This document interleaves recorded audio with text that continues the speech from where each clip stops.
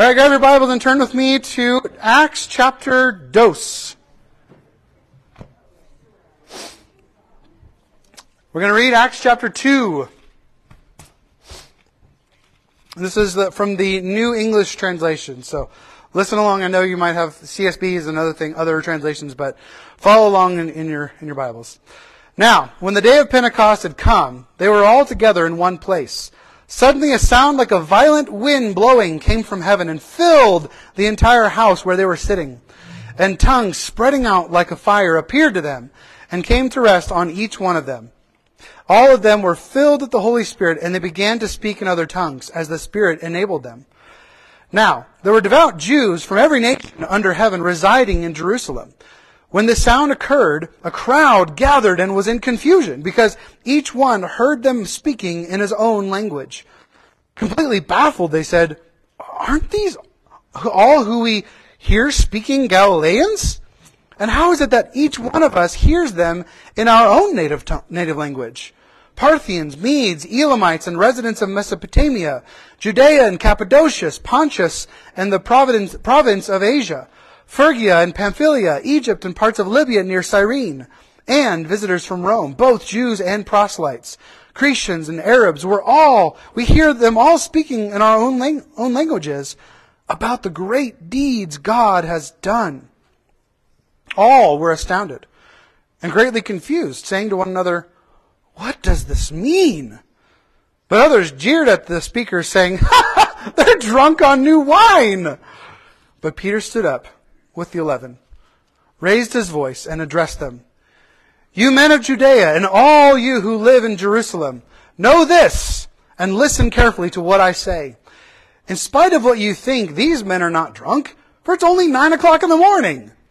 But this is what was spoken through the prophet Joel. And in the last days it will be, God says, that I will pour out my Spirit on all people, and your sons and your daughters will prophesy, and your young men will see visions, and your old men will dream dreams. Even on my servants, both men and women, I will pour out my Spirit in those days, and they will prophesy. And I will perform wonders in the sky above and miraculous signs on the earth below, blood and fire and smoke and clouds of smoke. The sun will be changed to darkness and the moon to blood before the great and glorious day of the Lord comes. And then everyone who calls on the name of the Lord will be saved. Men of Israel, listen to these words. Jesus the Nazarene, a man clearly attested to you by God with powerful deeds, wonders, and miraculous signs that God performed among you through him, just as you yourselves know. This man who was handed over by the predetermined plan and foreknowledge of God, you executed by nailing him to a cross at the hands of Gentiles. But God raised him up, having released him from the pains of death, because it was not possible for him to be held in its power. For David also says about him, I saw the Lord always in front of me, for he is at my right hand, so that I will not be shaken. Therefore my heart was glad and my tongue rejoiced. My body also will live in hope, because you will not leave my soul in Hades, nor permit your Holy One to experience decay. You have made known to me the paths of life. You will make me full of joy with your presence. Brothers, I can speak confidently to you about our forefather David, that he both died and was buried, and over there, his tomb is with us to this day. So then, because he was a prophet and knew God had sworn to him, and with an oath to seat one of his descendants on his throne, David, by foreseeing this, spoke about the resurrection of the Christ, that he was neither abandoned to Hades, nor did his body experience decay. This Jesus God raised up, and we are all witnesses of it. So then, exalted to the right hand of God, and having received the promise of the Holy Spirit from the Father, he has poured out what you both see and hear. For David did not ascend into heaven, but he himself says, the Lord said to my Lord, sit at my right hand until I make your enemies a footstool for your feet. Now, therefore, let all of the house of Israel know beyond the shadow of a doubt that God has made this Jesus, whom you crucified, both Lord and Christ. Now when they heard this, they were pierced to the heart. They were acutely distressed and said to Peter and the rest of the apostles, "What should we do, brothers?" Peter said to them, "Repent, and each one of you be baptized in the name of Jesus Christ for the forgiveness of your sins, and you will receive the gift of the Holy Spirit. For the promise is for you and your children, and for all those who are far away, as many as the Lord our God will call to himself." With many other words he testified and exhorted them, saying, "Save yourself from this perverse generation." So those who accepted his message were baptized, and that day about 3,000 people were added. They were devoting themselves to the apostles' teaching, and to fellowship, to the breaking of bread, and to prayer. Reverential awe came over everyone, and many wonders and miraculous signs came about by the apostles. All who believed were together and held everything in common. And they began selling their property and possessions and distributing the proceeds to everyone, as anyone had need. Every day they continued to gather together by common consent in the temple courts, breaking bread from house to house, sharing their food with glad and humble hearts, praising God and having the good will of all the people. And the Lord was adding to their number every day those who were being saved. Lord Jesus, I pray by the power of your Holy Spirit that you would open up your words to us here this morning. God, that as we have repented and believed upon the name of Lord Jesus, that you have given us the gift of the Holy Spirit. So, Lord, pour out your Holy Spirit here upon us and within us this morning. Let you be living waters bubbling up within us eternal life, Lord Jesus. Open up your heart to us and let us encounter your presence here today. For it's in Jesus' name we pray. Amen. You may be seated. All right. We got through an entire chapter of Scripture. All right. Now, what are some, okay, if you were to think about, what are some of the stereotypes of men? Arrogant. What's that? Slobs? Arrogant. Arrogant? Okay. Arrogant? No. Good save. What are some stereotypes of men, right? Just in general, like some fun ones, like dad jokes, right? As soon as the wife pushes the baby out, right? It's like almost as though like there's this weird thing that clicks in our minds, like I must tell dad jokes all the time to my children. What? Dad, I'm hungry. Well, nice to meet you. Hungry, I'm Dad. No, I'm hungry, Jackson. Oh, nice to meet you, Hungry Jackson. I'm Hungry Dad. It's like, the stereotypes. Never saying anything cool ever again once they become fathers of teenagers. You guys know. You know.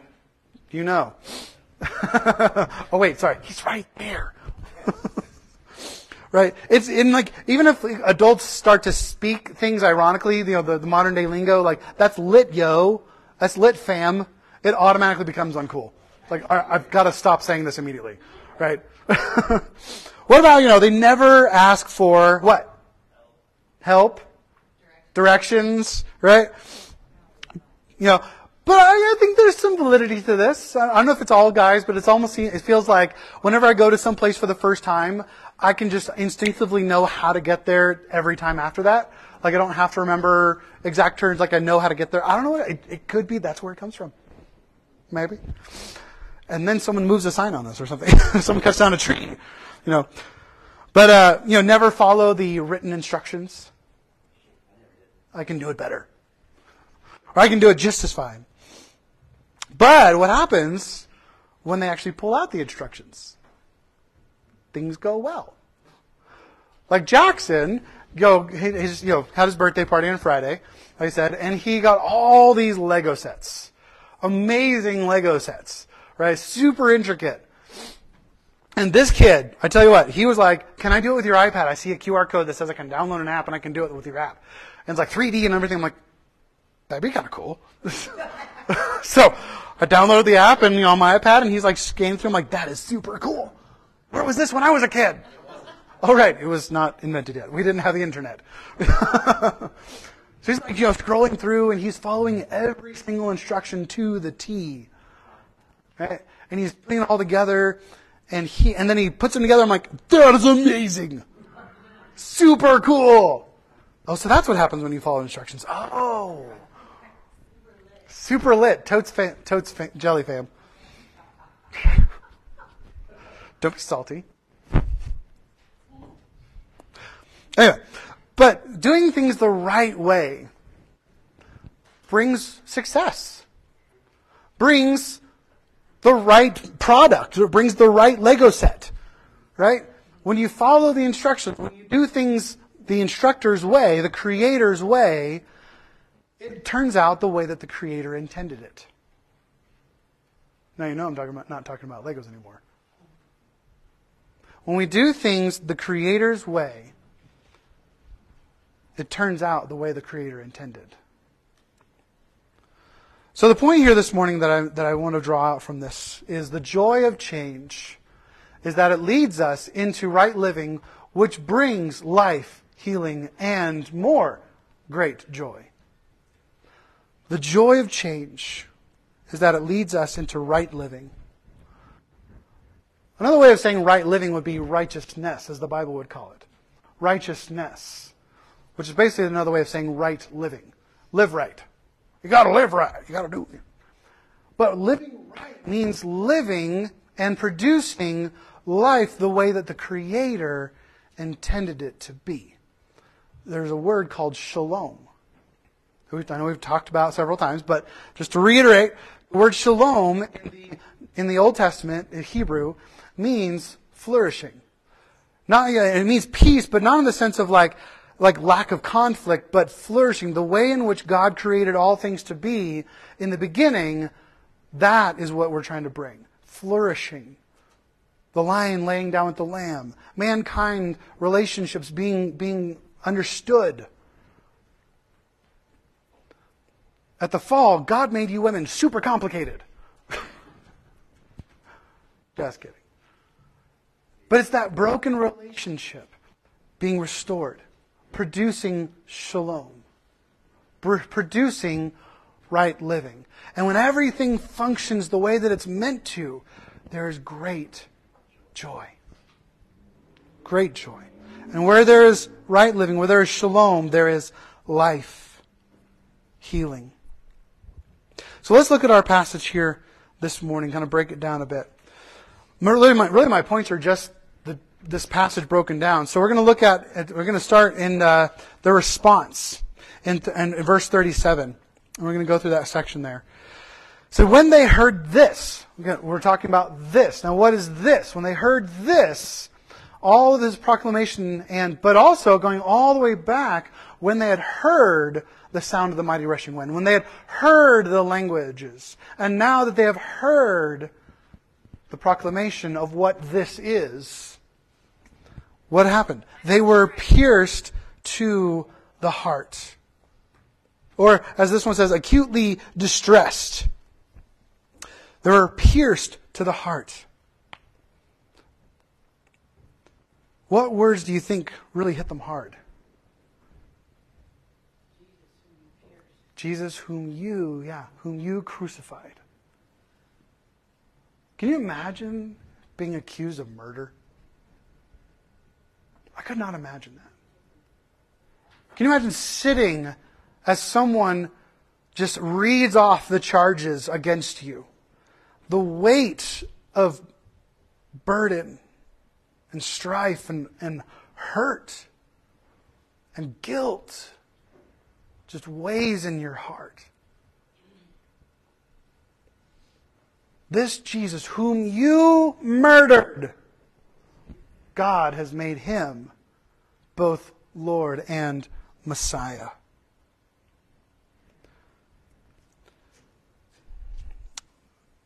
God has made him Lord and Messiah.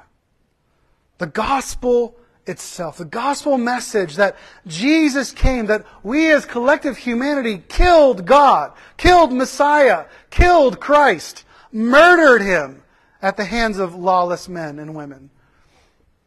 We are those hands. It was our sin that held Jesus to the cross.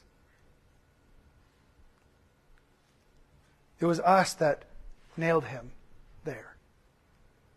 As the song says, it was my sin that held him there until it was accomplished.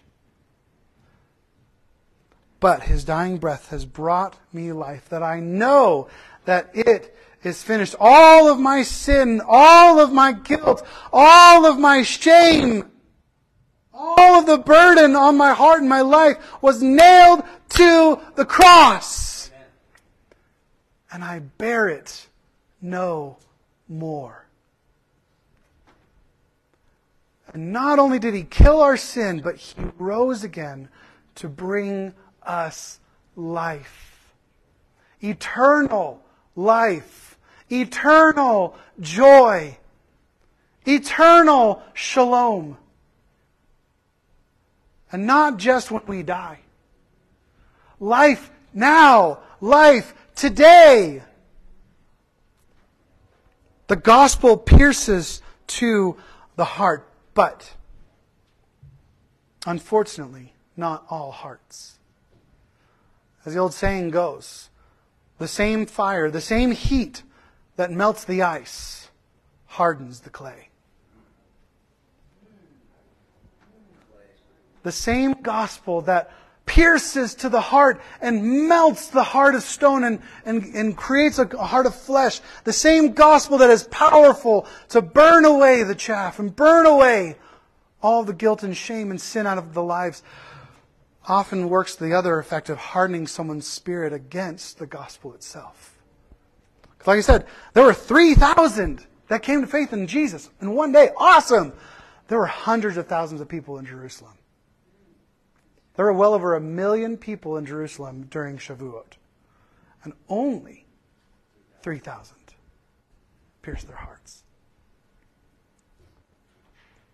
The gospel is not always going to be successful because of where someone receives the word of the gospel. But to those who did receive it, to those who did call upon his name, what does the Bible say? He gave the right to become children of God. And what is right? What happens when we receive the gospel, when it pierces our heart and we receive it? So now we have right belief. Well, right belief leads to right action. Or that's the question of, okay, now what? Like, what should we do? Okay, we hear all this.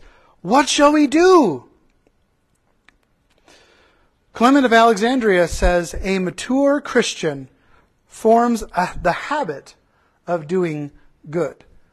It's not just that we automatically, boom, know what to do, but it's that creating the habit of desiring to do good, creating the habit of doing and doing good. Repent and be baptized, each of you, in the name of Jesus Christ for the forgiveness of your sins. And here we go again. Repent. Repent. Again, what's that word mean? Change your mind, right? Metanoia, meta meaning change or to be changed afterwards, and noieto meaning your logic, thinking what directs your actions, what directs your life, what directs your mindsets about certain things, about life itself. Change your very outlook on life. Change where you're at. In other words, this is him saying, call upon the name of the Lord. He said, when it said, all who call upon the name of the Lord will be saved, will be delivered, will be healed. That's what that word sozo means. Will be saved, delivered, healed, will be brought to shalom, will be brought to flourishing. That's what metanoia means. Change your minds. And what? Be baptized in the name of Jesus Christ for the forgiveness of your sins. Now this is where we get this concept. This is the first expression of baptism in the church. This is where we get the whole concept of, as baptism, this full immersion and then the dunking and coming up again as entrance into the kingdom. So where all this began. But here's a question. How would Jewish men and women hear this call? Because they didn't have that process of coming and joining the Jewish people by baptism. They came and they would give a sacrifice. Well, but now they're shifting things. Now the sacrifice has been given, and now we're identifying in baptism. Well, where does this come from? This concept is actually not a newer concept to even the Jewish people. He's not resurrecting, but he's redeeming and bringing in an expression of their faith and putting it on the forefront. And that is the practice of bathing and cleansing. Bathing and cleansing was spiritually connected. They believed in the ancient mind that the body, mind, heart, and spirit, they believed that all these things were not like these disjointed things. They believed that they were all one thing. So to baptize or to cleanse the body, the physical, was to cleanse the metaphysical, to cleanse the mind and the emotions and the spirit. And so they're using this expression to cleanse the entire thing, the entire being. The physical act of bathing and cleansing was a major theme throughout all of the Old Testament. It represented this washing in water. It symbolized a greater spiritual reality. To cleanse the body, like I said, was to cleanse everything about a person. Everything. To bring their conscience into light. This was a practice in Masada. Or not Masada, Qumran, down by the Dead Sea, where John the Baptist lived for several years. Probably where he learned the practice of cleansing the body before they ever went and transcribed the Bible. Because the community at Qumran, the Essenes, were the people who copied the Old Testament scrolls into Torah scrolls for families and synagogues and the temple. And so they would go and they had all these different baptismal cisterns all over Qumran, and they would go down into it and bathe themselves and come back up before they ever shared meals together and before they ever touched a scroll or a pen to write the Word of God. They wanted to cleanse everything about them. And this is where John's expression of come and be baptized for the forgiveness of your sins. Cleanse your entire being. Cleanse your conscience. Cleanse your emotions. Cleanse your spirit. It's interesting. So in some of the research here, I thought this paragraph was really, really cool. So this is kind of the point that I'm trying to make. At some point during the Second Temple period, really? Hey, Jojo. At some point during the Second Temple period, rabbinic standards were formed for where and how a person was to immerse in water for ritual cleansing. The act is called tevilah. The rabbis determined that a mikvah, or action, in accordance to the law, must contain enough water to cover the entire body of an average-sized man. This is from the Babylonian Talmud, Eruvin 4b, with about 150 gallons of water. The rabbis also specified that a mikvah must be connected to a natural spring or to a well of naturally occurring water, like rainwater. Ritual purification by immersion in a mikvah is used for a variety of reasons, including conversion, cleansing before a wedding or after childbirth for women, and after intercourse for men, burial ceremonies, and to cleanse dishes used before Yom Kippur. Throughout the Old Testament, washing and cleansing were used as a metaphor for rescue from sin. That's why John the Dunker, in Mark chapter 1, appeared in the wilderness proclaiming a baptism, immersion, dunking of repentance for the forgiveness of sins. And this expression had come up as an act of conversion for proselytes, or for Gentiles, to join the faith in the intertestamental period. So he's using this we're kind of redeeming this into the church.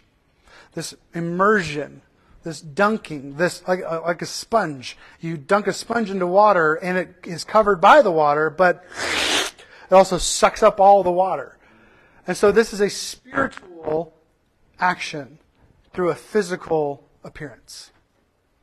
You do something physical, but something metaphysical happens. Something spiritual happens during this. The baptism in the name of Jesus was a declaration of allegiance. In essence, the baptism for them was the sinner's prayer. Because what page is the sinner's prayer on in the Bible? It's not there. They didn't pray a sinner's prayer. What they did was they believed and they went and expressed it by being baptized. They said, I believe. They proclaimed their faith. I believe that Jesus was the Son of God. And they went and followed up in baptism. That was their proclamation. That was their sinner's prayer. Now, like I said, the river or the living water right here, the natural spring. Now, if you remember Jerusalem, I should have put a map of Jerusalem on there again. But Jerusalem, south of the temple was that line. And south of the temple there was where the upper room was. Where probably this was happening. And right there in the southern part of Jerusalem, south of the temple, was also a place called the Pool of Siloam, which was a living natural spring. Had water flowing in and water flowing out constantly. This is living water. This was, like we said, I think I said it last week or a couple weeks ago, this is where during the festival of Sukkot, that the priest would lead the procession down the streets of Jerusalem, down to the Pool of Siloam, fill up the vial full of this living water, and everyone would process back to the temple courts, and they'd splash the water against the side of the altar. As an expression, we are anticipating the pouring out of the Holy Spirit. We're waiting for this to happen. That pool that they were expecting the living water from God to come was probably where all these 3,000 people were baptized. Baptized in the very place that represented the pouring out of the Holy Spirit. They went and they were baptized and they received the Holy Spirit.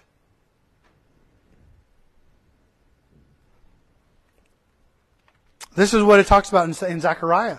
It said, on that day a fountain will be opened for the house of David and for the residents of Jerusalem to wash away sin and impurity. Psalm 51, completely wash away my guilt and cleanse me from my sin. Purify me with hyssop and I will be clean. Wash me and I will be whiter than snow. This concept of water and baptism all over the place. For what? And you will receive the gift of the Holy Spirit. The promise of the Messiah and the gift, or another way of understanding that is the spiritual things or manifestations, the breaking through of God's Holy Spirit into this world. That's what it is, this gift. You will receive the breakthrough of the Holy Spirit. You will receive the manifestation of the Holy Spirit in you, upon you, in you, through you, for you, with you. This baptism, like the sponge, it's on you and in you and throughout you, coursing through every part of your being. That is what the Holy Spirit does in your life. They had been waiting for it, anticipating. They thought it would never come. And now it's here. It's finally here. It's a 2-for-1 deal. You get salvation and you get the Holy Spirit. Woo! It includes the presence of God. And where the Spirit of the Lord is, there is freedom. The Lord is Spirit, and where the Spirit of the Lord is, there is freedom. So if you have the Holy Spirit, you have freedom. You have freedom. Write that down and pray through that word this week. What does it mean to have freedom? In the spiritual realm. In our faith. So even if it ever comes to the place where we're not free to express our faith, we're still free because we have the Holy Spirit. What does that ultimate freedom look like? This fulfilled Jesus' words from John chapter 7. During the festival of Sukkot, when they're pouring out the living water onto the altar, he's just chilling back there saying, hey, if anyone's thirsty, let him come to me and drink. The one who believes in me, as the scripture has said, will have streams of living water flow from deep within him. He said this about the Spirit. Those who believed in Jesus were going to receive the Spirit. For the Spirit had not yet been given because Jesus had not yet been glorified. This is the Sukkot promise, now fulfilled in Shavuot, Pentecost. Anyone who believes in Jesus will have streams of living water bubbling up, flowing out of him and her. And what is that Holy Spirit? As Paul says in Romans 8, and if the Spirit of him who raised Jesus from the dead lives in you, then he who raised Christ from the dead will also bring your mortal bodies to life through his Spirit who lives in you. That's not a future thing, that's a now thing. Because he's going to give life to what? Your mortal body. Because we know through Revelation that we know that we will receive a new, heavenly, glorified body. This is talking about here, now. Your mortal bodies are brought to life through his Holy Spirit that lives in you. That is the stirrings. That is the rumblings of Pentecost. That is the goodness. That is the glory. That is the joy of our salvation. The gift is the possession, indwelling, spiritual awakening, and resurrection of our lives by the Holy Spirit's presence. Now, today, in every circumstance, in every trial, in every disappointment, in every celebration, in every Christmas convoy celebration, in every loss of a loved one.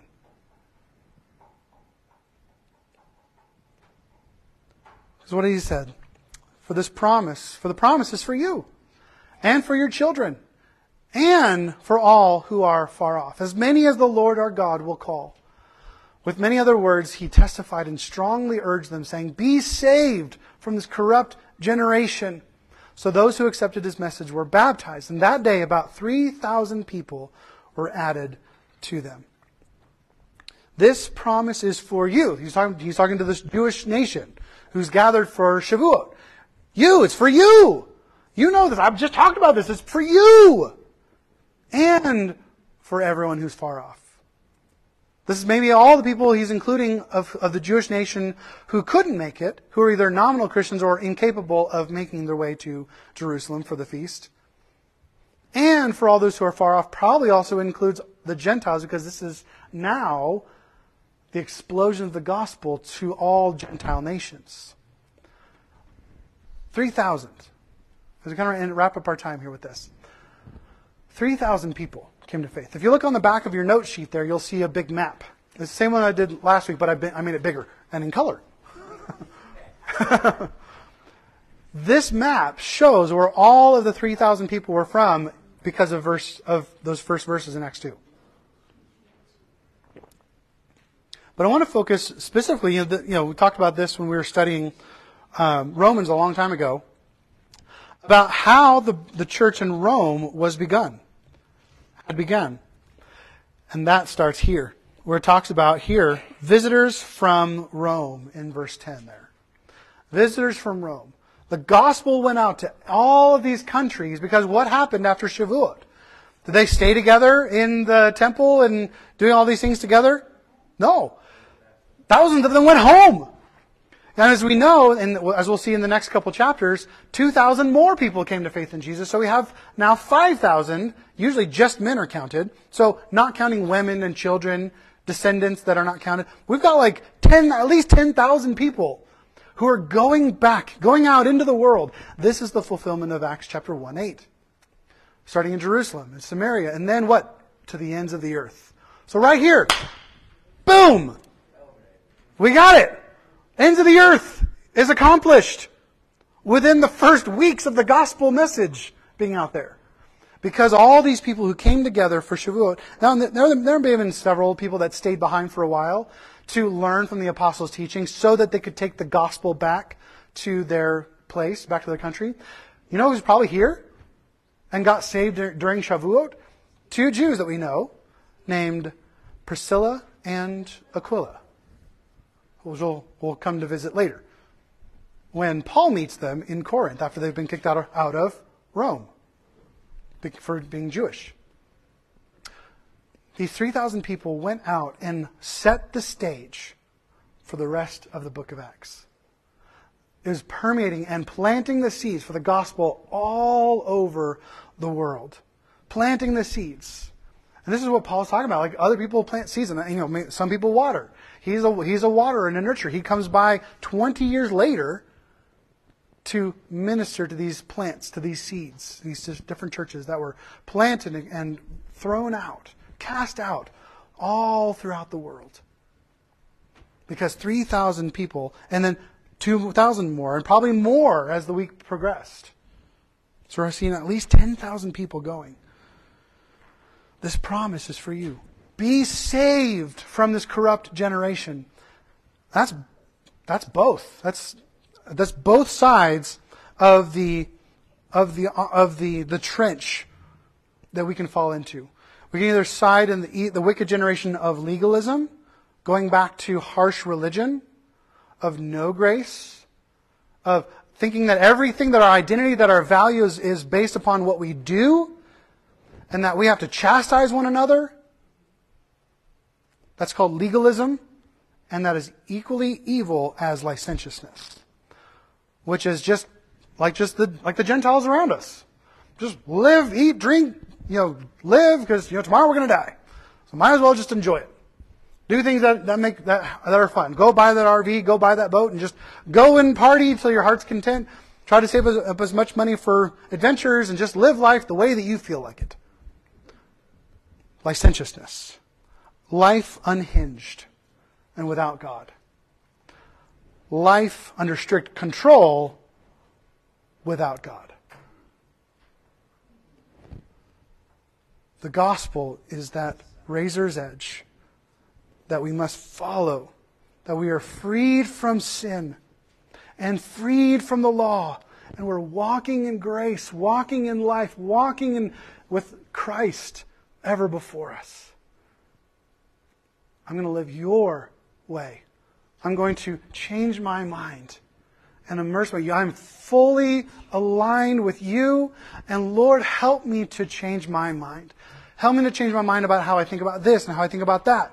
Help me to change my mind. Help me to raise my kids to love the Lord. Help me to align my children and my family's hearts back to you, Lord.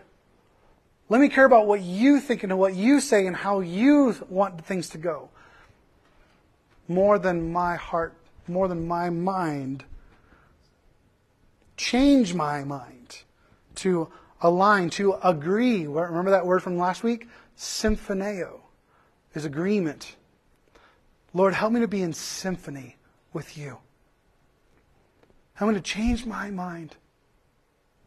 And give me your Holy Spirit that I can walk by your Holy Spirit. Because the joy of that, the joy of change, the joy of transformation is that it leads us into right living.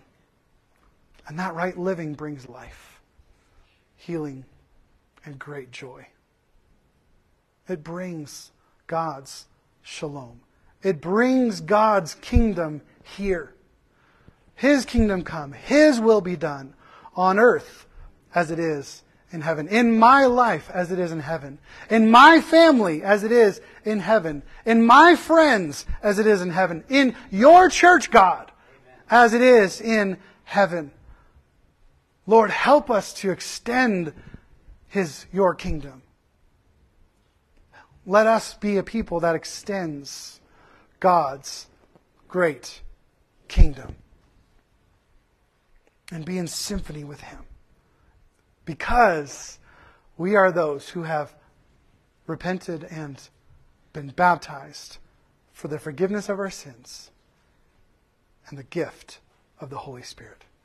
And that brings great joy. Lord, thank you. for your salvation. Thank you for the pouring out of your Holy Spirit. Lord, I thank you for your presence. Lead us, Lord, not into temptation, but deliver us from evil, Lord. Let us be in symphony with you, with your heart. And let us bring that message that pierces the heart everywhere we go. Let us bring the goodness of the gospel of Jesus Christ to a dying and needing and desperate world. People who are desperate to experience your great freedom through the empowering of your Holy Spirit upon their lives. Use us, Lord. Raise us, fill us, and empower us, God, for your kingdom work in this world, to bring the joy of Christ to Belgrade and beyond. For it's in Jesus' name we pray all these things. Amen.